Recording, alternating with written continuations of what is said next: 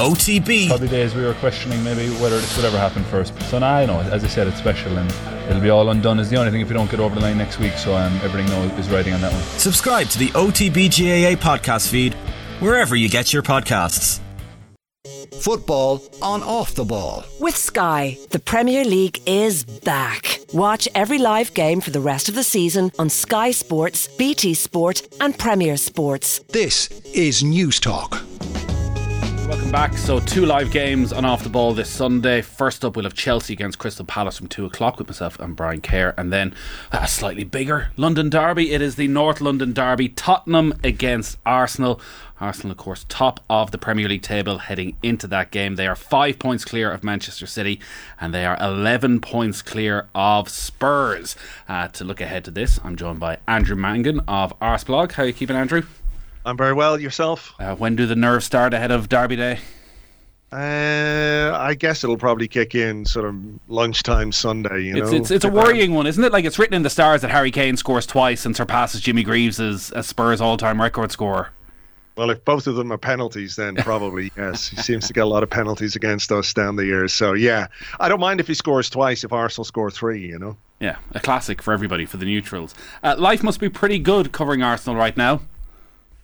Yeah, I mean, we've had some difficult years. We've had more trying seasons than this one, that's for sure. And this one has been pretty enjoyable all the way through so far. Exceeding expectations, I would say. I think every Arsenal fan was looking for improvement, and we could see last season that there were signs that this was a team that was going in the right direction. But I think if you'd said, into January, 5 points clear at the top of the table, I think every single one of us would have bitten your hand off for that. So it's nice to be where we are, but it's about keeping it going now, I guess.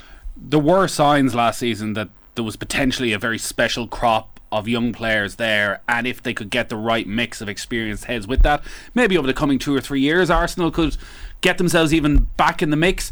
This real rapid rise and the pace of progression that they've shown over the first half of this season, what do you put that down to? Is it something from the training ground over the summer that Mikel Arteta has brought forward? Is it just that actually everyone's been taken by surprise how good these young players are? I think it's a combination of things. I think the additions of Gabriel Jesus and Alexander Zinchenko, 2 very experienced players who've won the lot really with Manchester City. They're the right age, 25. They've come in. They've sort of not shifted the mentality, but I think they have brought something to the training ground and the way that people train and everything else. They were good additions. I think also someone like William Saliba has come in and made a big difference at the back. Ben White started the season at right back, and I don't know that everyone would have expected him to be still the right back at this point of the season. He's been absolutely fantastic, a real unsung hero of Arsenal's season. And then, of course, you've got players like Saka, who has taken another step forward, Gabriel Martinelli, who's taken another step forward. It's been a pretty light squad. I think we've been relatively lucky when it comes to injuries, so there's been consistency of selection.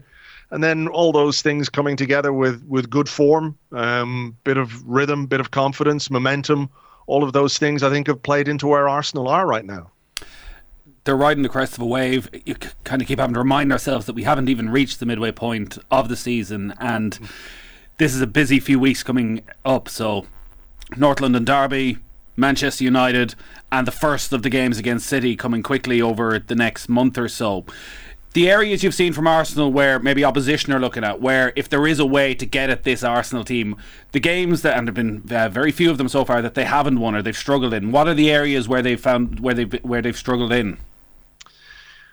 It's a really good question. I mean, I think the game that we lost in the Premier League was against Manchester United, and we played really well that day, but ended up on the end of a 3-1 scoreline. I think you might look at the Newcastle game perhaps as one that opposition teams might see as a kind of blueprint in terms of how you play against Arsenal. They didn't give Arsenal any space. They stayed really compact, well organised. They're a very good team defensively, we know, because you look at their record in the Premier League this season, they don't concede a lot of goals, and they made life pretty difficult for Arsenal. So I do wonder if the way teams approach games against Arsenal now will change because we're a team that's top of the table. I think if you're playing a team that's in 8th or 10th or whatever, you don't necessarily pay as much attention to how you stop that team. But a team that has won as many games as Arsenal, that has scored as many goals as Arsenal, I think you have to, the opposition have to sort of reconsider how they approach those games. Newcastle might be a bit of a blueprint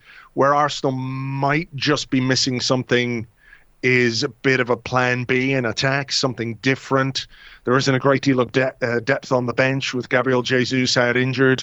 So that's where Arsenal might be lacking. So if you can restrict the starting 11, there isn't quite as much on the bench as there should be for a team that is now, as it stands, going to compete in the Premier League, in the FA Cup, and also in the Europa League. So that's maybe where the weakness lies just at this moment in time. All the transfer speculation around January is around the Shakhtar Donetsk forward Mikhailo Mudryk, and reports that maybe it's been delayed at the moment, but it seems with Chelsea signing João Felix that they're maybe no longer in the running for Mudryk. The trust that is in Mikel Arteta and Edu and the decision makers in terms of signings, like, they've had such a success rate probably since the signing of Nicola Pepe, which didn't work out, but bringing in Gabriel Jesus, Martin Odegaard, Gabriel Martinelli, Thomas Partey, all of these players have come into the club for, you know, reasonable fees, reasonably expensive fees, and have delivered. Is there a sense, do you think, within the club that we can trust Mikel Arteta with a massive outlay on a player like Mudryk?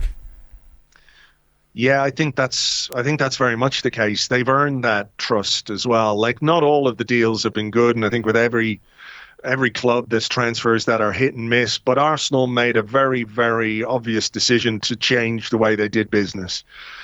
Deals like David Luiz, like Willian, players who were coming in as a bit of a sticking plaster to help try and just get over the line, get back into the Champions League. Those kinds of signings are gone by the wayside. They made a very conscious decision to go with young players. The summer before last, when they brought in the likes of Aaron Ramsdale, Ben White, Takahiro Tomiyasu, etc., etc. And I think the big money signings have delivered. People were questioning the amount of money that Arsenal paid for Aaron Ramsdale. It's turned out to be worth it. They questioned the amount of money Arsenal were going to pay for Ben White. It looks like a snip at this moment in time. So I think they've earned that trust. I suspect that they're probably going to have to pay a little bit more than they're comfortable with for Mudryk, simply because of how obstinate might be the word that Shakhtar are when it comes to his fee.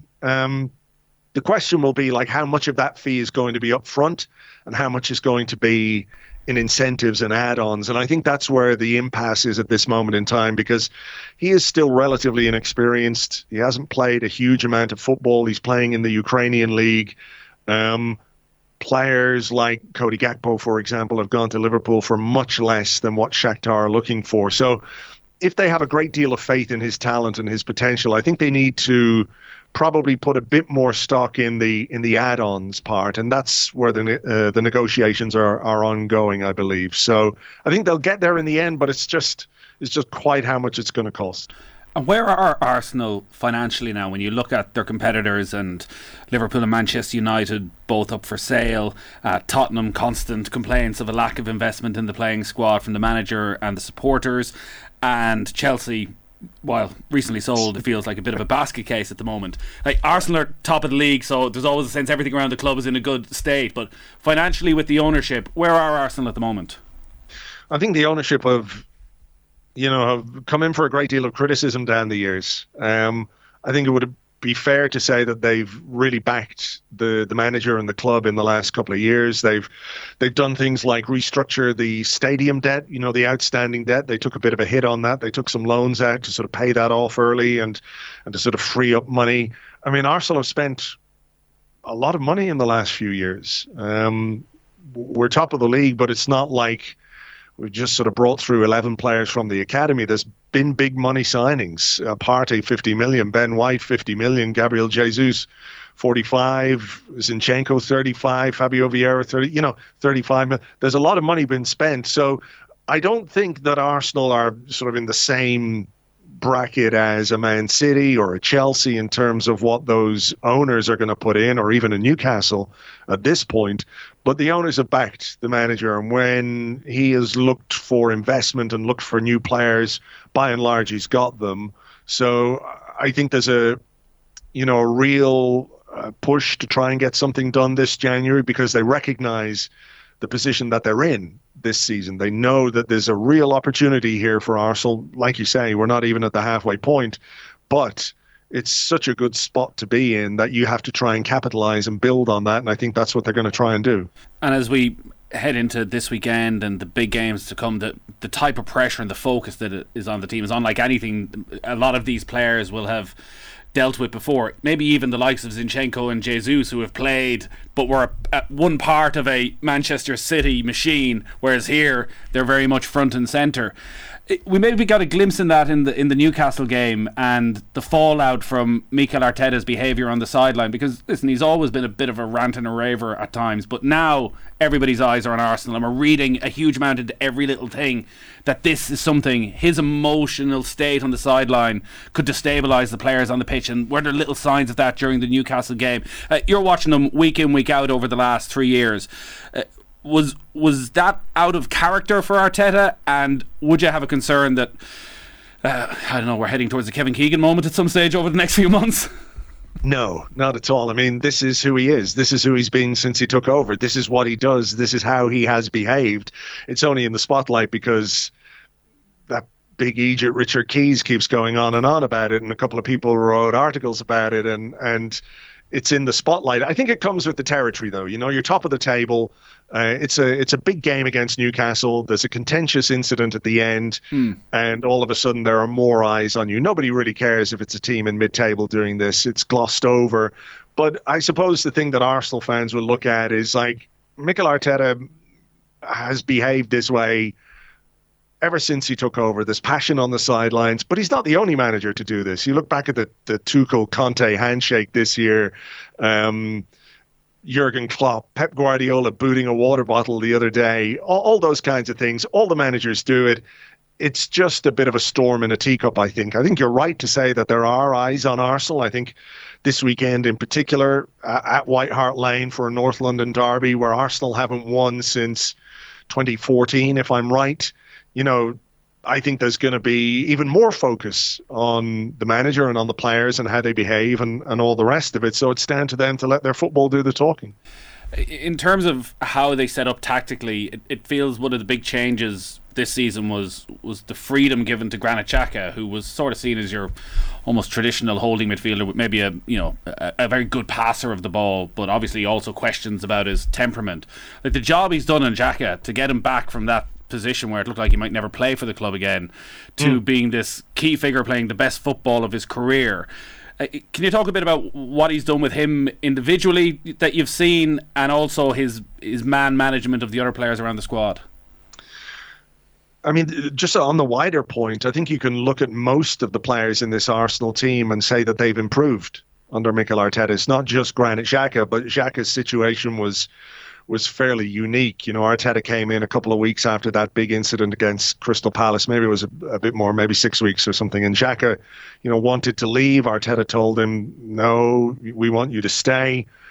But he was quite interesting. He spoke about this a couple of weeks ago, Arteta, and he said to Granit Xhaka, I'm going to paraphrase here a little bit. He just said, look, we need you to get closer to the opposition box. We need you to contribute more to the build-up, to contribute more to goal scoring and goal chance creation. And if you don't do it, then, we'll have to look somewhere else. So he kind of laid down a marker for Xhaka as well. It wasn't just a case of like, okay, babying him into this position. He told him what he wanted from him, and also said if he didn't get it, he'd look somewhere else. And I think Xhaka has responded really, really well to that. I think he's always been a guy who's been available. I think his consistency of selection is one of his big qualities, but he's fitter, he's stronger, he's sharper, he's kind of quicker. He's never been the most nimble, shall we say. But I think there's a sort of lightness of foot to him that wasn't there before. And I think you have to give Mikel Arteta credit, but you also have to give Granit Xhaka credit for the way he's responded and the way that he's trained and the way that he has grown into that position. And he really is a huge figure in this team. His experience is absolutely vital. The two wide players as well, Martinelli and Saka, and I don't go overboard considering the quality of wingers that Arsenal have had, even in the Premier League era with Pires and Overmars and Parlour and Ljungberg and that. But these two look as good as anything as Arsenal have produced, certainly since then, and maybe if they continue on the trajectory, we'll get to that level. Well, they're both only 21, and what they're doing at 21 years of age is fantastic. The consistency, the contributions. I mean, I think they've got 7 goals each so far this season, a number of assists as well. They are well and truly consolidated as the first choice on the left and right for Arsenal. Whether teams pay them a bit more attention. I mean, we saw in the Newcastle game, sometimes Newcastle doubled up and tripled up on Bukayo Saka whenever he got the ball. So it tells you what the opposition think of players like this.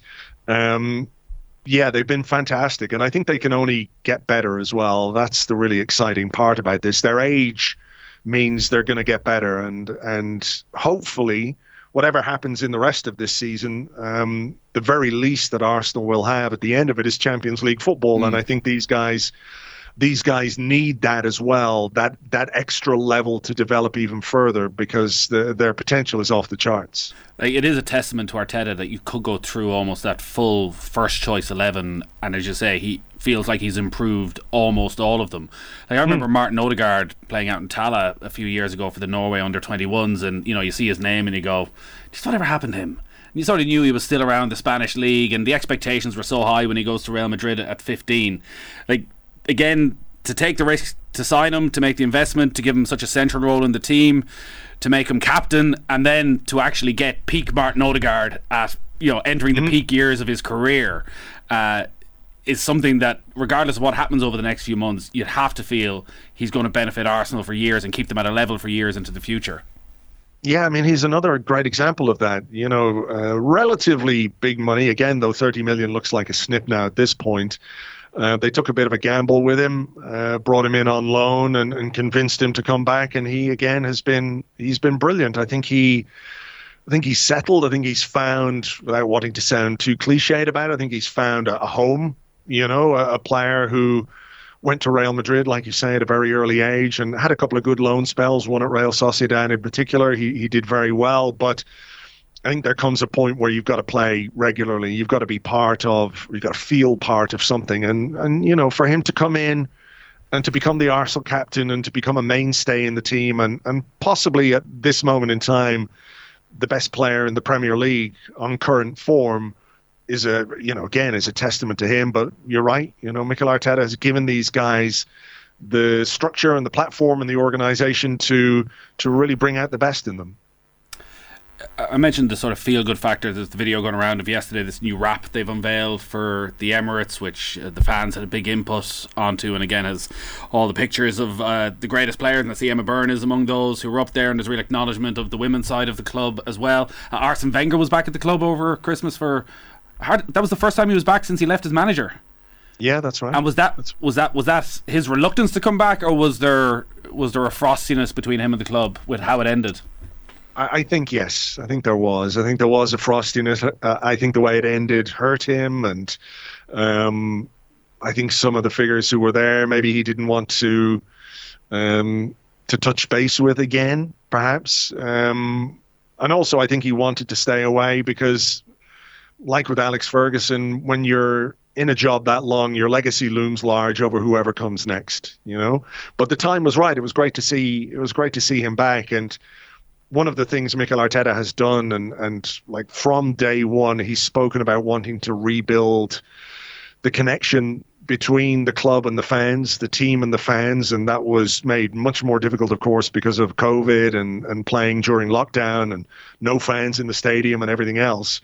But you only have to go to a game now to understand and experience how different it is now compared to the way it was. Even when something doesn't go well, even when something goes wrong on the pitch, there's support from the stands. And look, everybody's enjoying being top of the league, and it's easy to feel good and happy about things when you're top of the league. But I also think part of the reason why Arsenal are top of the league is this connection that has grown between the fans, that there is a support there that the team get energy from. I think that the fans get energy from the team. It's a little bit symbiotic, if you like, and it's a much happier place to be, I think, for everybody, fans, manager, players, everyone. Well, it's good that Arsene has gone into his retirement quietly and he's not just spending his time coming up with madcap ideas for the future of football that is going to ruin the fun for everybody. Well, let's have a whole podcast or a whole show on FIFA. We'll probably say a few things about that. It is hard to describe just how toxic it could seem to have got at the Emirates at times in those last few years under Wenger. Like, it feels like a lifetime ago. I think back to doing commentary on the first day of the season. Was it Liverpool beat them 4-3, but they were 4-1 up with 20 minutes left. Arsenal got a couple of late consolations, and I think it's still the only time I've been at a Premier League game and there was pretty much fights between supporters of the same team on a Wenger stay, Wenger go. Like, it had got pretty rough at Arsenal for a few years. Yeah, it definitely did. There were some unhappy times, and even when Unai Emery came in, that didn't really make things a great deal better. And nobody wants to be angry at their football club. Nobody wants to look at the pitch and see players where you're going, oh God, not that guy, not him. Nobody wants that. But, the thing about football is, like, what looks great one moment can fall apart pretty quickly. It doesn't take much for things to unravel. And Arsenal unraveled slowly over a long period of time under Arsene. There were some good moments, some FA Cups towards the end and everything else. But I think the change was overdue. This is a club now that's going in the right direction with a manager who knows what he's doing, who recognizes the size of the club and wants to bring back the kind of success that everyone is craving for. So football is cyclical as well, isn't it? You have good times, you have bad times. There's been some bad times at Arsenal. Right now it feels pretty good, and hopefully that will continue for a good while yet. Yeah, you mentioned there getting back into the Champions League for next season. Would you be happy with that now, with the position Arsenal have got themselves into?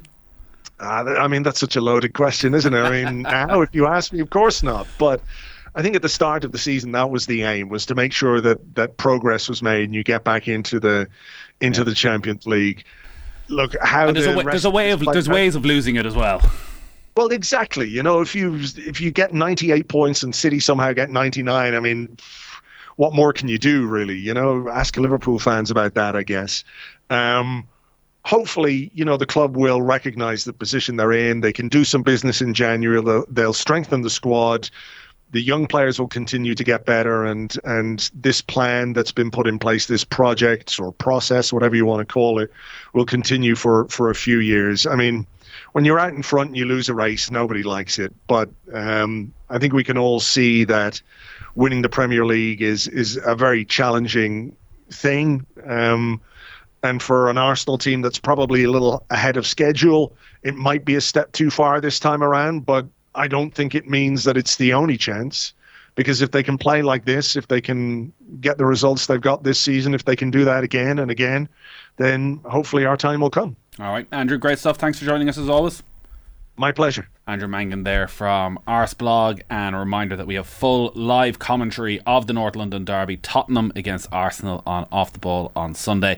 Stephen Doyle and Kenny Cunningham with that one from 4:30. All our football and Off the Ball is brought to you by Sky. All the football you love in one place across Sky Sports, BT Sport and Premier Sports. Football on Off the Ball with Sky, proud partner and supporter of the Republic of Ireland women's national football team. This is News Talk.